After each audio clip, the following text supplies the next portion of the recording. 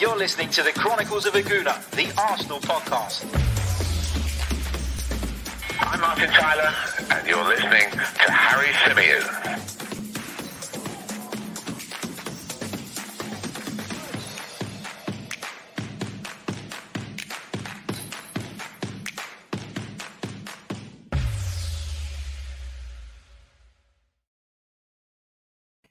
Hello and welcome back to the Chronicles of Aguna, the Arsenal podcast brought to you by 90 Min. As ever, I'm your host, Harry Symeou, and on this edition of our tactical analysis show, we're going to be breaking down Arsenal's 1-0 win at Burnley.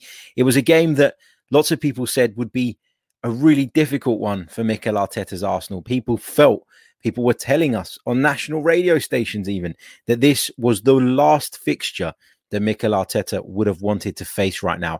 So Arsenal coming away with 3 points and a clean sheet has to be a positive by that logic, right? Surely. So we're going to get into it. We're going to discuss. We're going to break it down. We're going to analyze some elements of Arsenal's game. Really looking forward to doing that because despite it being a narrow victory and despite it, not always being the best performance in terms of aesthetically, in terms of Arsenal going out there and blowing their opponent away. Again, just like the Norwich game, I think there were more positives than the scoreline suggests. And we're going to be digging into some of those during this episode. If you're new to the channel, make sure you subscribe. If you're listening via the audio platforms, make sure you subscribe on whichever one it is you get your podcast from. Make sure you leave us a review if you haven't done so already. And of course, if you're watching us on YouTube right now, hit that like button. It really, really does help. Now, I've made some notes on the things I want to discuss because I watched the game back today and there was a load of things that I saw and noticed and picked up on that I really wanted to mention. So I made sure that I jotted them down because what I didn't want to do was record this episode, and it's a live recording, of course.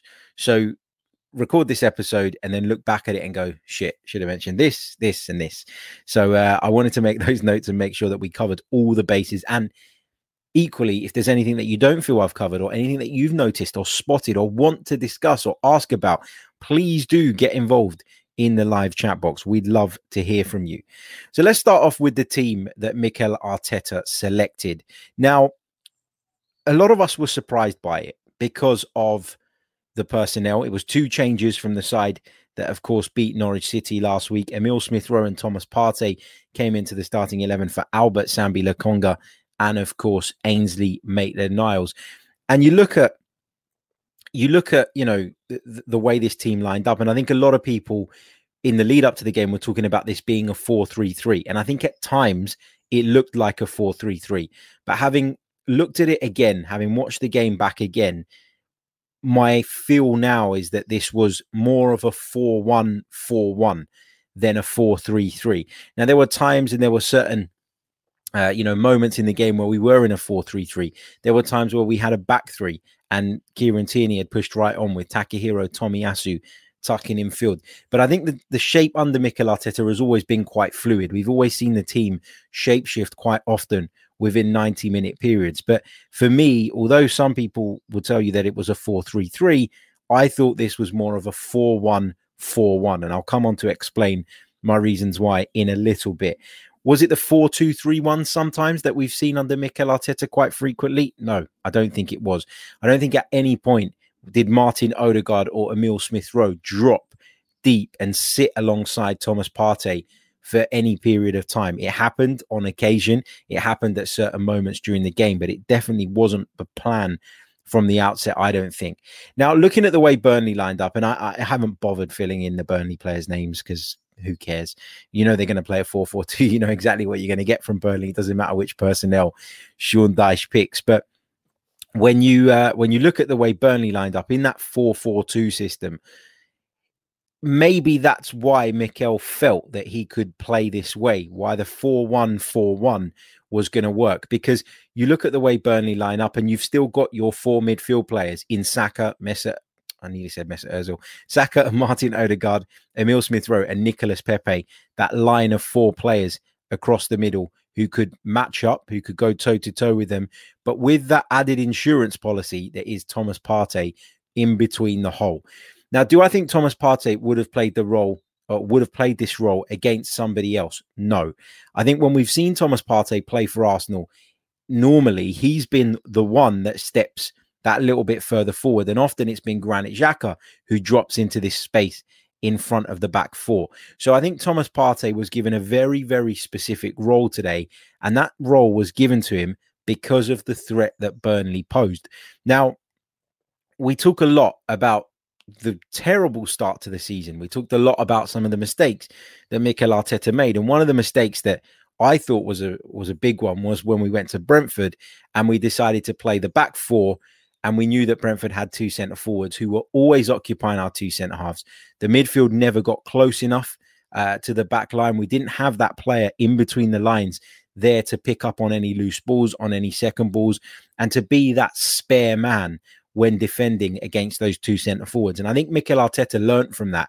I think he would have looked back at that game and been disappointed that on that night, Pablo Mari and Ben White were constantly occupied by Ivan Toney and Mbeumo, and therefore we didn't have that spare man, that extra body, which I always feel is really, really important if you want to defend effectively. And as a result, we come unstuck. So I think that he would have looked at that, and I think this would have influenced the role that he gave Thomas Partey. Now, Thomas Partey was excellent, I thought. You know, a lot of people are a little bit worried about his fitness stuff, and that for me is obviously a concern. Mikel Arteta speaking a little bit more positively about it post-match. He said that he felt that he needed to come off. He felt like he was cramping, and that would come because he's not played a lot of football lately, Thomas Partey. There were question marks over whether he was even fit enough to start this game. So to hear that he was cramping late on is not a surprise.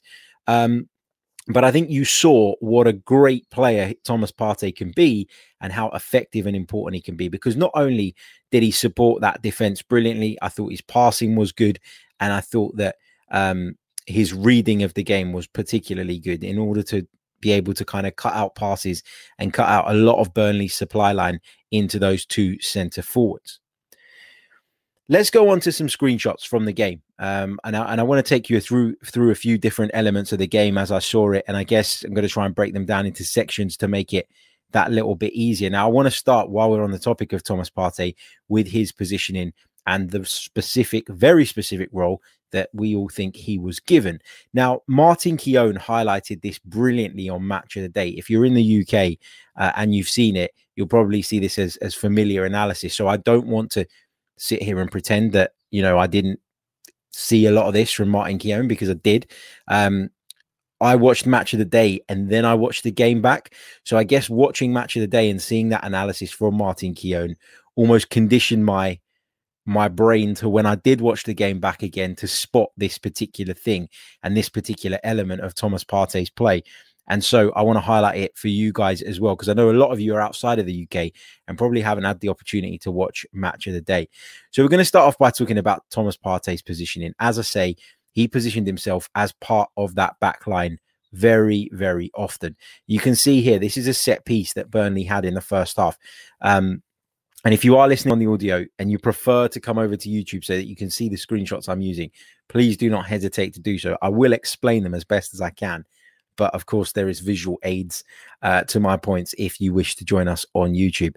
But the ball was launched forward by Burnley, and you can see that the two Burnley centre forwards have, both moved slightly over to the left. You can see they've positioned themselves between Takahiro Tomiyasu and Ben White, because in Sean Dyche's mind, I'm sure Ben White would have been seen as the weak link. Ben White would have been seen as the one that you can get in and amongst, that you can win headers against, and that you can cause problems. Gabriel is a lump. Gabriel is incredibly strong, incredibly physical, and he's not somebody that you want to engage in a physical battle with, whereas Ben White is a little bit different. And I think that's why you can see the Burnley guys here slightly pulling over to that right side of Arsenal's defence, feeling they could get more joy out of that. But Thomas Partey very cleverly, and I'm sure this was the manager's instruction, has tucked himself in between the two centre-halves to provide that extra cover, to provide that extra body.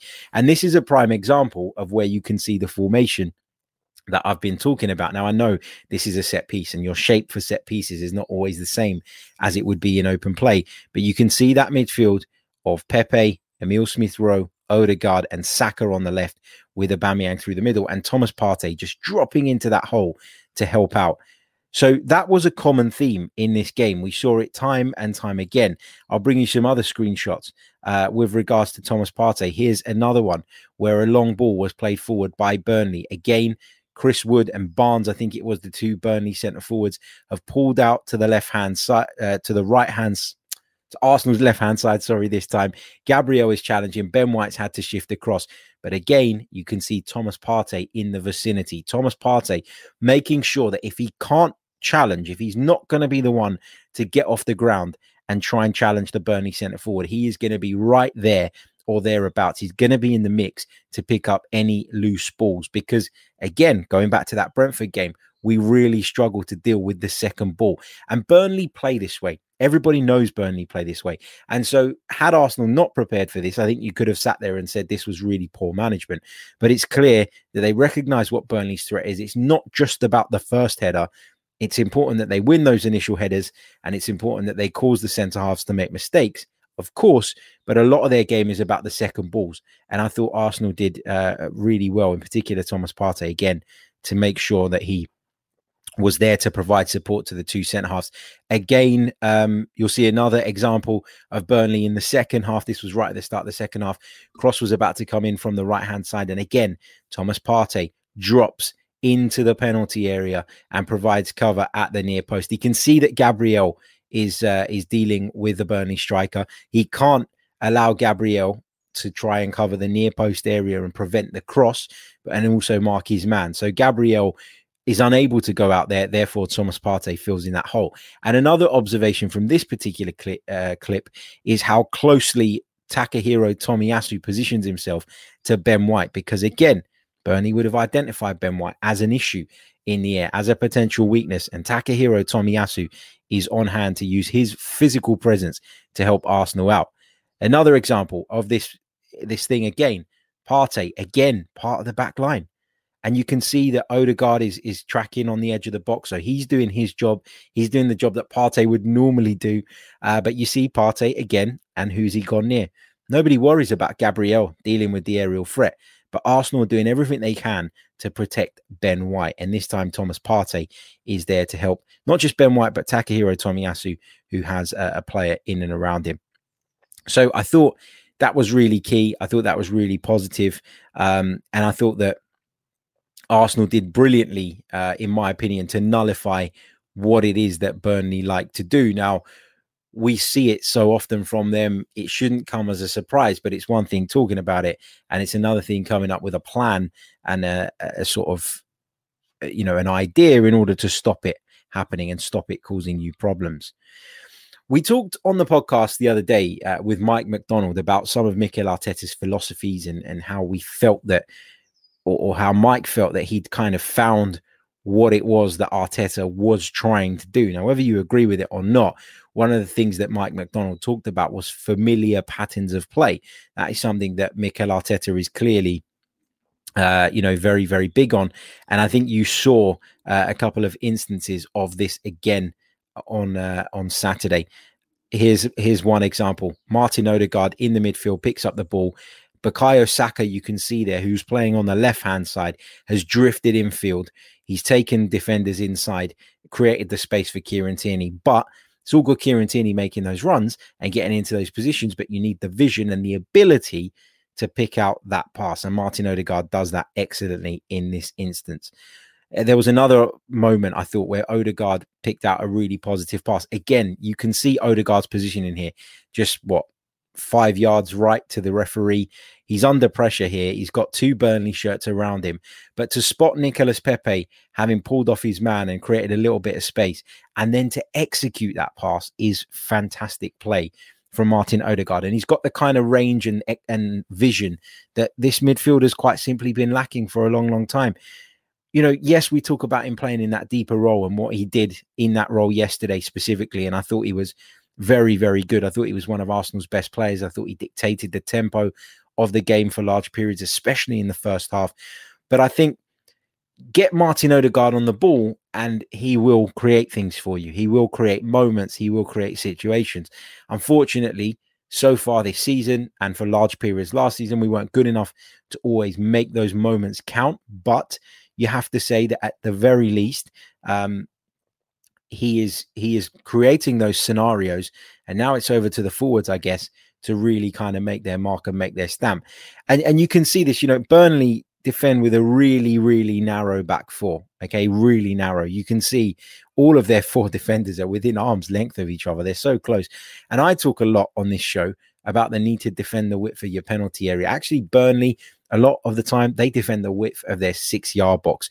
That is how they set out. That is how they see it. And so it's imperative that when players like Nicolas Pepe do find a little bit of space on that right-hand side, just 6 or 7 yards away from the defender, that somebody like Martin Odegaard, A, spots it quick enough, and B, plays the pass accurately enough so that Nicolas Pepe is able to bring it under his spell by the time he's closed down. So really, really good stuff there from Odegaard again. Before I move on, I should have touched on this a little bit earlier on, but when I was talking about Arsenal's defense and how we coped with it, I touched on Takahiro Tomiyasu just briefly, but there's a couple of bits that I wanted to show you. And there was this moment in particular in the first half where a ball came over the top and Burnley were almost in, and it was almost a Burnley striker sandwich, wasn't it, between Takahiro Tomiyasu and Gabriel. Now, Gabriel is the one who gets his foot on this, who clears it. But look at Tomiyasu covering him. We talked a lot in the lead up to Tomiyasu joining the club and when that deal was done about where he would play, where would he fit in. Was Mikel Arteta bringing him in as a right back, or was he bringing him in as another centre back? And actually, I think what we've seen from Takahiro Tomiyasu in the last couple of games is he's the perfect hybrid between the two positions. And I think given how specific Mikel is in his instructions to Kieran Tierney, that is exactly what he's been after. It's what he's been looking for. It's probably why he's not been able to make his mind up on whether he wants Chambers, Cedric, or Bellerin in that position when they were all available to him. And Tomiyasu just seems to fit the bill perfectly. He's got the physical attributes that a centre-back has. He's got the reading of the game that a centre-back has. He can also get forward. He's also very, very intelligent, but he's very, very committed. And I love that he came across here. I know Gabriel's the one that made the challenge, but I thought this was really, really good from Takahiro Tomiyasu, and I just didn't want to go beyond that part of the show without touching on that.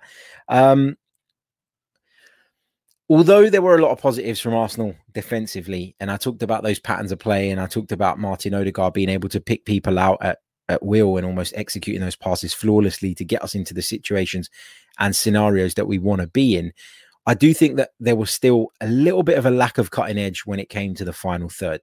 Now, this was not down to Arsenal not creating the right situations. I think there were a number of occasions where we got bodies in the box, where we created overloads. But unfortunately, yesterday, for whatever reason, those final passes were just not happening. We saw passes being played behind strikers. Mikel Arteta talked about the grass being long. And how, suggested how that slowed the ball down and caused us a problem, meant we couldn't play with the same zip and tempo that we'd like to. But there was a real disappointment on my part at seeing us create these situations and scenarios and not really being able to expose them because our final ball was either poorly executed or the player playing it had taken the wrong decision. But, there was clear signs that Arsenal are getting bodies in the box now. If you think about last season, there were large periods where we were saying, what's the point in playing this crossing game? What's the point in working this overload on the left-hand side over and over and over again, but never getting the bodies in the box to go on and make something happen? And I thought there was a couple of examples yesterday of where Arsenal did get the bodies in the box, but again, the execution of that final pass wasn't just right. This is the first example. It was a situation that I showed you a little bit earlier on. So it came here. Sorry, not that one. It came from this ball from Martin Odegaard out to Kieran Tierney on the left-hand side. Kieran Tierney got beyond his man, cuts the ball back, and look, you can see Saka on the edge of the box. You can see Aubameyang waiting at the far post. You can see Nicolas Pepe having made a run from out to in from the right-hand side to get onto the edge of the 6-yard box, and then Emile Smith-Rowe following in at the far post as well. So Arsenal have 1, 2, 3, 4 players and one right on the edge of the penalty area as they're trying to make something happen and trying to break Burnley down. And you can't always say that was the case for Arsenal last season. So that's clearly something that's been worked on. Obviously, having Thomas Partey playing that slightly different role where he is almost that insurance policy means that you can commit more of your central midfield forward, and you can see Odegaard in the picture there, as well as Smith Rowe being able to go out to the right, knowing that Thomas Partey's there. So it's all intertwined, it's all related. And then I'll take you on to another screenshot where, again, this time it was Nicolas Pepe who cut the ball back in field to Emile Smith Rowe. But again, Arsenal have bodies in the box. Smith Rowe coming in at the near post, Saka in the centre, and Aubameyang lurking at the far post. So there's clearly an emphasis now from Arsenal in getting more players into the penalty area, getting more bodies into the penalty area. And if we could only execute those final passes a little bit better and be a little bit more mature and ruthless in our decision making, I think we'll see Arsenal click into gear eventually. Before I continue, because there's a couple more tactical bits I want to touch on, and then we're going to take some of your questions and thoughts from the live chat. I can see some of you asking in the chat, is this live? Yes, I am live. So get your comments in if you want them read out. Make sure you hit the like button as well if you haven't done so already. In fact, let's check where we are in terms of likes right now, because likes really, really do help the channel. They really help get the video out to more people. As Afsar says, moon the likes. Yes, please do. We have currently got just 42 on the board. Surely we can get that up to 100 between now and the end of the stream. That should be really, really easy. Yeah, going back to the analysis part. The other final thing I wanted to touch on was Arsenal's unwillingness to drive with the ball and run at people. And I was particularly disappointed to see Emile Smith Rowe not do that as frequently as I'd like, because one of the things I've always said I really enjoy about watching Smith Rowe is that he's fearless in that sense, that he picks up the ball and he drives at defenses and he commits bodies and he makes things happen. And I didn't think Arsenal did that anywhere near enough yesterday. When you break the lines, when you break that midfield line and you turn and you're facing your opponent, I want to see players who dribble with the ball, carry it, drive at people, make defenders commit, and therefore create spaces for others. I think that's something that Jack Grealish, for example, is incredibly effective at doing. He carries it, he carries it, he carries it. He sucks 3 or 4 players in, and he knows just at the right moment to release the ball. And he's created a ton of space for his teammates around him. And I just think that Arsenal need to do this a little bit more often. Now, Bukayo Saka was probably the only player that done this on a couple of occasions yesterday, having watched the game back. Didn't think his performance was great. Didn't think Aubameyang's was great. Didn't think Pepe's was great. Didn't think Smith Rowe's was great. But Bukayo Saka, at the very least, did do this. He did drive at people. And this was in the lead up to Arsenal's goal. The ball was played into Bukayo Saka, who turned away from Josh Brownhill, and he drives. Let me take this back a notch. Hold on. I think I've put you the wrong. No, that's the one. Confusing myself. Got too many screenshots in the archives. Yeah, look, this is Bukayo Saka. He turns away from his man, Josh Brownhill, and he starts charging at the Burnley back line. Now you can see how worried Burnley are about Pierre-Emerick Aubameyang here, because you've got Tarkowski and me who have both, moved towards Pierre-Emerick Aubameyang. Lowton is covering on the outside as well. So that's 3 players being taken away by Pierre-Emerick Aubameyang's run. On the right-hand side, Saka's got Smith Rowe, 10 yards square of him, and he's got Nicolas Pepe on the outside. So just by turning your man and driving at the defense, you've created a whole variety now of possibilities. You can either slip in your teammate. You can either have a shot yourself. You might draw a foul. And that is exactly what Bukayo Saka does. He draws a foul out of the Burnley man. And then from that free kick, Martin Odegaard, of course, opened the scoring. But when you pass the ball left, right, back again, left again, get it back, right, back.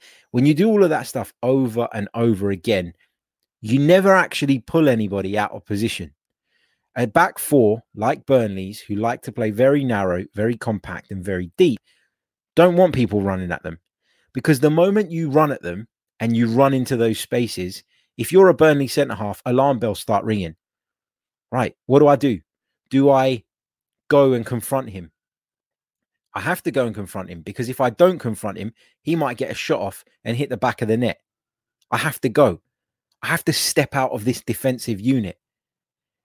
And that is exactly what Sean Dyche, the manager, doesn't want. He wants that defensive unit. He wants Burnley to be compact, to sit in that back four on the edge of their own penalty area and make it very, very difficult for you. But the minute you do something that forces one of them to question what it is they should be doing, should they step out, should they stay in the back line, you're onto a winner. Because you either drag them out and you create space, you win a foul potentially, or, you can slip in a teammate, or you've got the time to have a shot from the edge of the penalty area with no one coming out to confront you. So the minute you turn and you get on the front foot and you take the game to people, you are in the advantage. It's advantage attacker.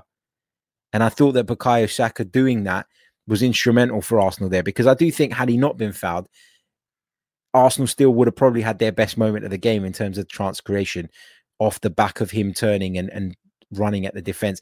And there was another example of him doing it again, stepping in from a slightly wider position infield and again confronting the Burnley back four.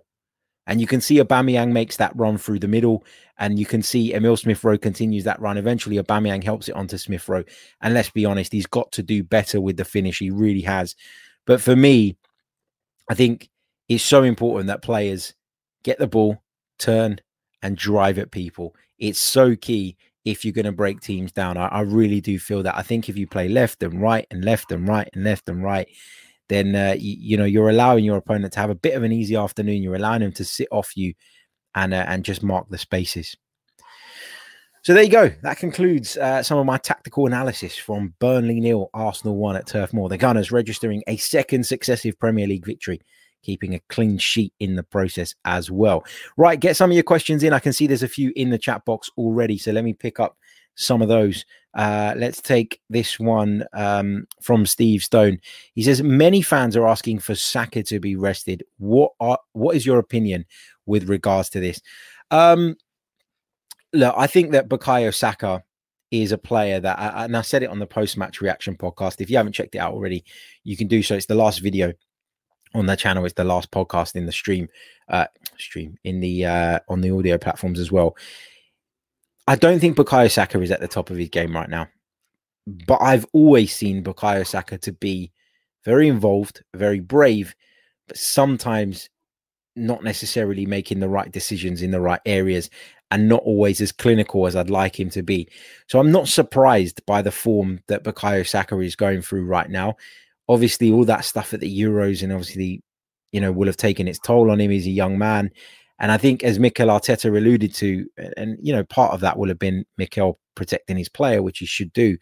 He says, physically, he's not quite 100% there yet. There's still a long way to go. And, the fact that he's having brilliant spells in and amongst the bad spells is a positive sign, etc., etc. But I do think that Saka probably should get a bit of a breather now. I think he will get a breather against AFC Wimbledon. I don't expect him to play in the Carabao Cup.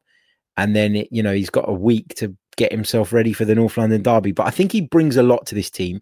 And I think Mikel Arteta is very much of the opinion that this is my team going forward. This is my young team that I'm looking to develop and take on.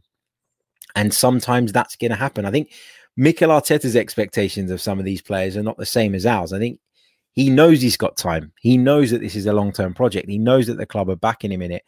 And he feels like there'd be a longer-term benefit to keeping someone like Bukayo Saka in the side, even when he is going through a bit of a difficult moment. And I think as fans, we don't have to agree with that, but we probably should be a little bit mindful of it than we currently are. I'd rest him, yes. I think that he has shown signs of this kind of fatigue thing, if that's what you want to call it, at the back end of last season as well. So given the busy summer he had, I'm not surprised he's not at 100% just yet. Let's take this one from the Modern Guna. He says, how interesting is Ramsdale's movements using momentum in touch with gravity? Look, I was super impressed with Aaron Ramsdale. Not because he'd done anything particularly spectacular yesterday, just because of the dominance that he shows in his penalty area. I said it on the post-match show, so I don't really want to repeat myself, but I love goalkeepers that come and take the pressure off their defenses. I love goalkeepers that come out and catch things. I love goalkeepers that constantly communicate.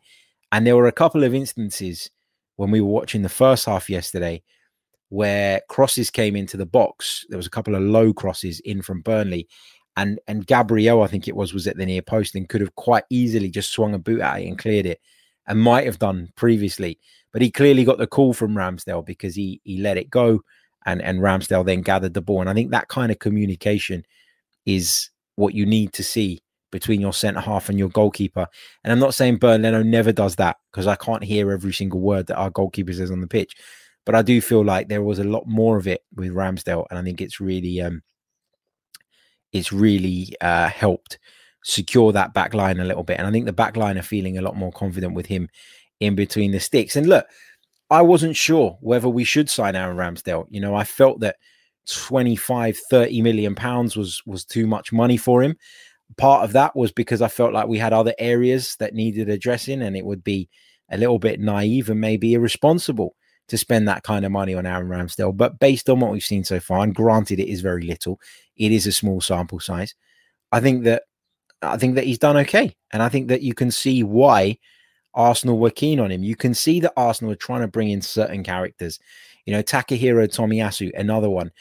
He was out on his feet at the end of the game, you know, dropped to the ground in relief, which proves to you that he gave absolutely everything. So fantastic to see that. And I think you can clearly see that there is a different character among the group. There is a new core, a new spine. It's going to take time, I think, to get to where we want it to be. But, you know, although they weren't the most convincing of victories in terms of the scorelines, I never felt we were going to lose to Burnley at any point in that game. And I never felt we were going to lose to Norwich at any point in that game either. So, yeah, small steps. If you told everybody before these two games, would you just take 2 1-0 wins? I think everybody would have taken it. Let's move on. Chibuzo Obi says, Ben White has the confidence of David Luiz, and I love that, but he needs to quicken his decisions. Now, I criticized Ben White quite a bit on the post-match reaction podcast because I hate it when defenders get basics wrong, you know, and I understand the need to have ball players there. I understand the desire to progress the ball that little bit better, and why somebody like Ben White fit the bill, especially given that we lost David Luiz. And I watched the game back again, and perhaps on reflection, I was a little bit harsh on Ben White's overall game, because I think he did do a lot better than I kind of initially thought in terms of some of the duels that he was involved in and in terms of his positioning.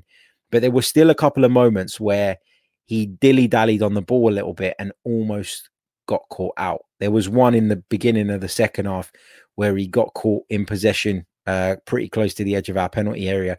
And there was another moment, obviously the one that led to the penalty, which was rightly chalked off, where he played a casual pass back to Aaron Ramsdale that was just simply too short, and he wasn't aware of what was going on around him.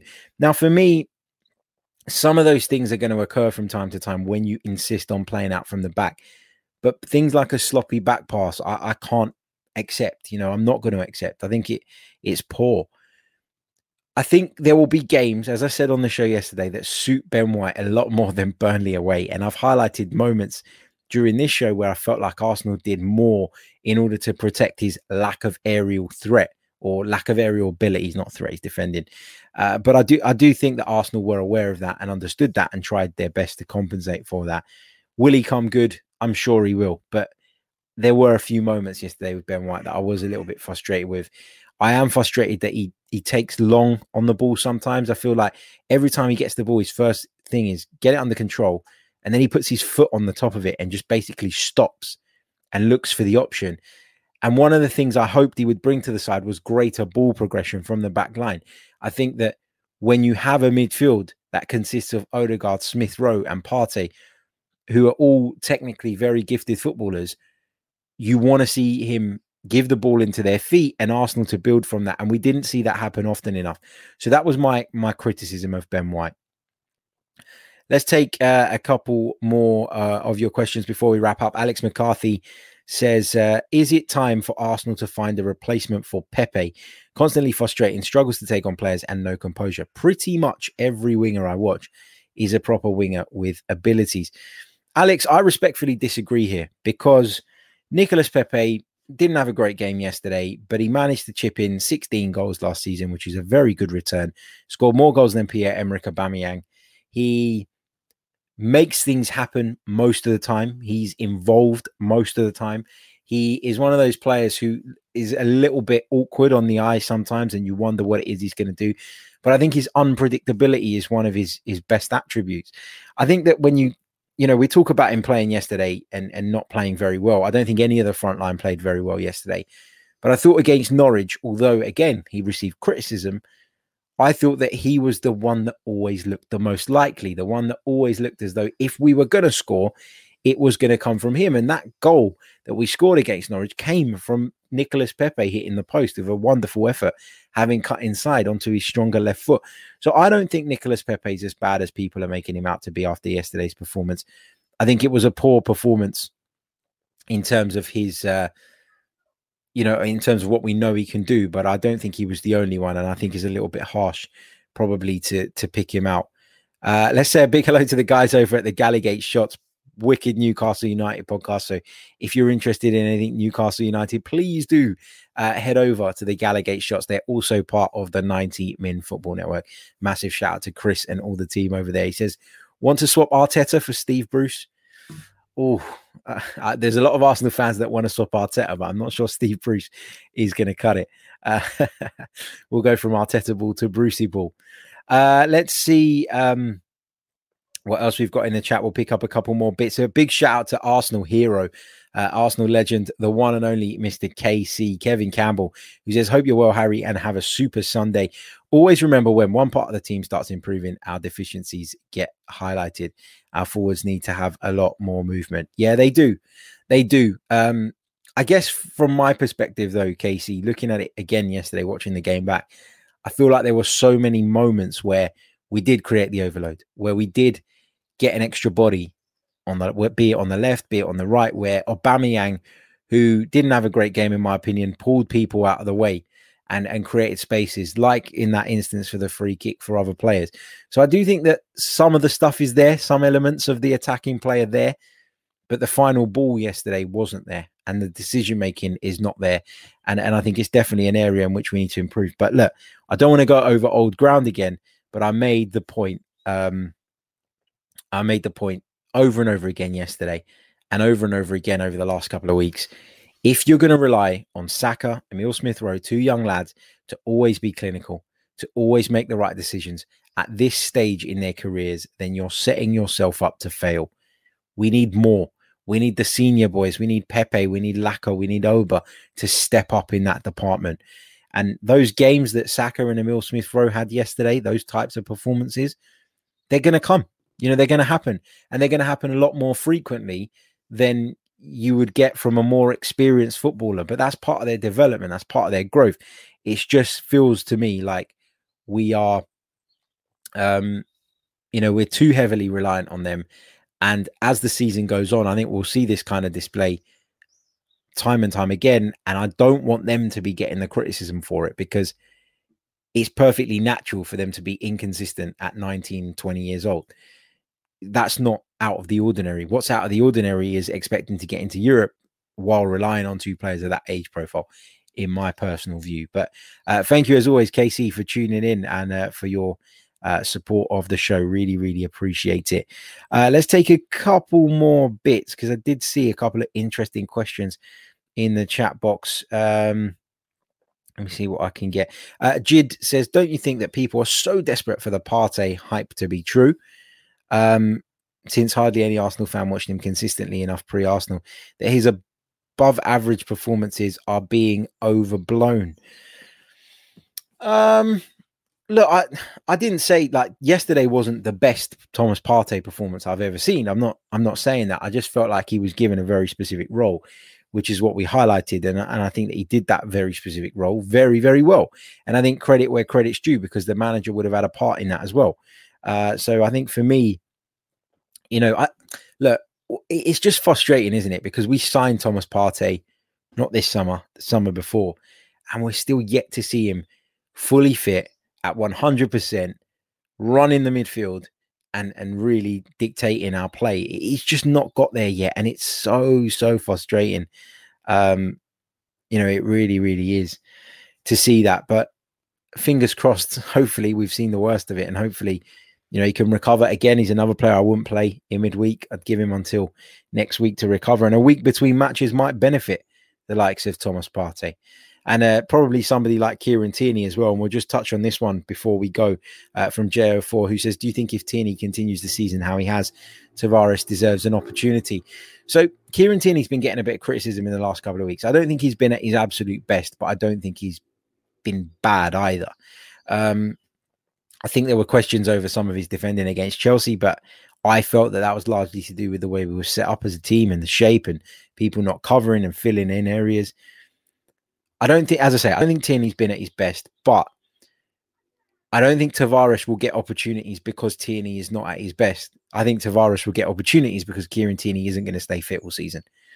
Kieran Tierney cramped up again yesterday and had to go off, and fingers crossed there's nothing more sinister there. But I think that's why it was imperative that we brought another left back in, because whether Tierney wants to or not, whether Mikel Arteta wants to give Tavares opportunities or not, he's going to get them, because Kieran Tierney's fitness record is incredibly poor. And that's just the way it is. I know a lot of Arsenal fans are, very reluctant to criticise him. And it's not a criticism of his ability. It's just that physically he clearly isn't up to it, because he breaks down so frequently. And that is something that Mikel Arteta, if he wants to persist with Kieran Tierney, has to take into consideration, and therefore had to make sure this summer that he had sufficient cover for the event, or in the event that he was out. Right, we are going to leave it there. We've been going for around about 40 minutes or so. Just a quick reminder, if you haven't done so already, please subscribe to the channel if you are new. We'd love to have you subscribed. If you want to go one further by becoming a member of the channel, you can do so by clicking the join button if you're watching us via your computer, or via the link in the description. As I say, it really, really helps. It supports me to bring you more Arsenal-related content much more regularly, much more frequently. And I do really appreciate every single one of you. So check it out. Check out the membership proposition if you like. Don't forget to smash the like button. Let's have a quick look where we are in terms of that. We've got over 300 of you watching us right now across the multiple platforms, but we only have 80 likes on the board. Come on, let's get that to that magic 100 mark. It only needs 20 of you to hit the like button, and guess what? It's free. Doesn't cost a thing, but it really, really helps. Let me just get this super chat before I jump off from Daniel. Daniel, thank you so much, mate, for your very, very kind super chat donation. Very much appreciated. It says, hi, Harry, love the breakdown. Can you give Omar Yahia a shout out, please? Big shout out to you, Omar, another one of our regular viewers and listeners. Thank you all so much. We'll be back very, very soon. In fact, we'll be back tonight with this week's edition of the Social Club. I'll be joined by Dan DeLuca and Simon Alavi from an outside point of view on the Arsenal, but also we'll be talking about some of the big stories from the Premier League this weekend. Come and join us for that live at 10 p.m. Until then, take care. Ciao.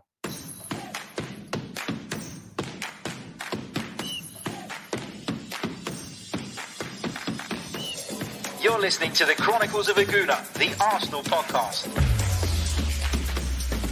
I'm Martin Tyler, and you're listening to Harry Symeou.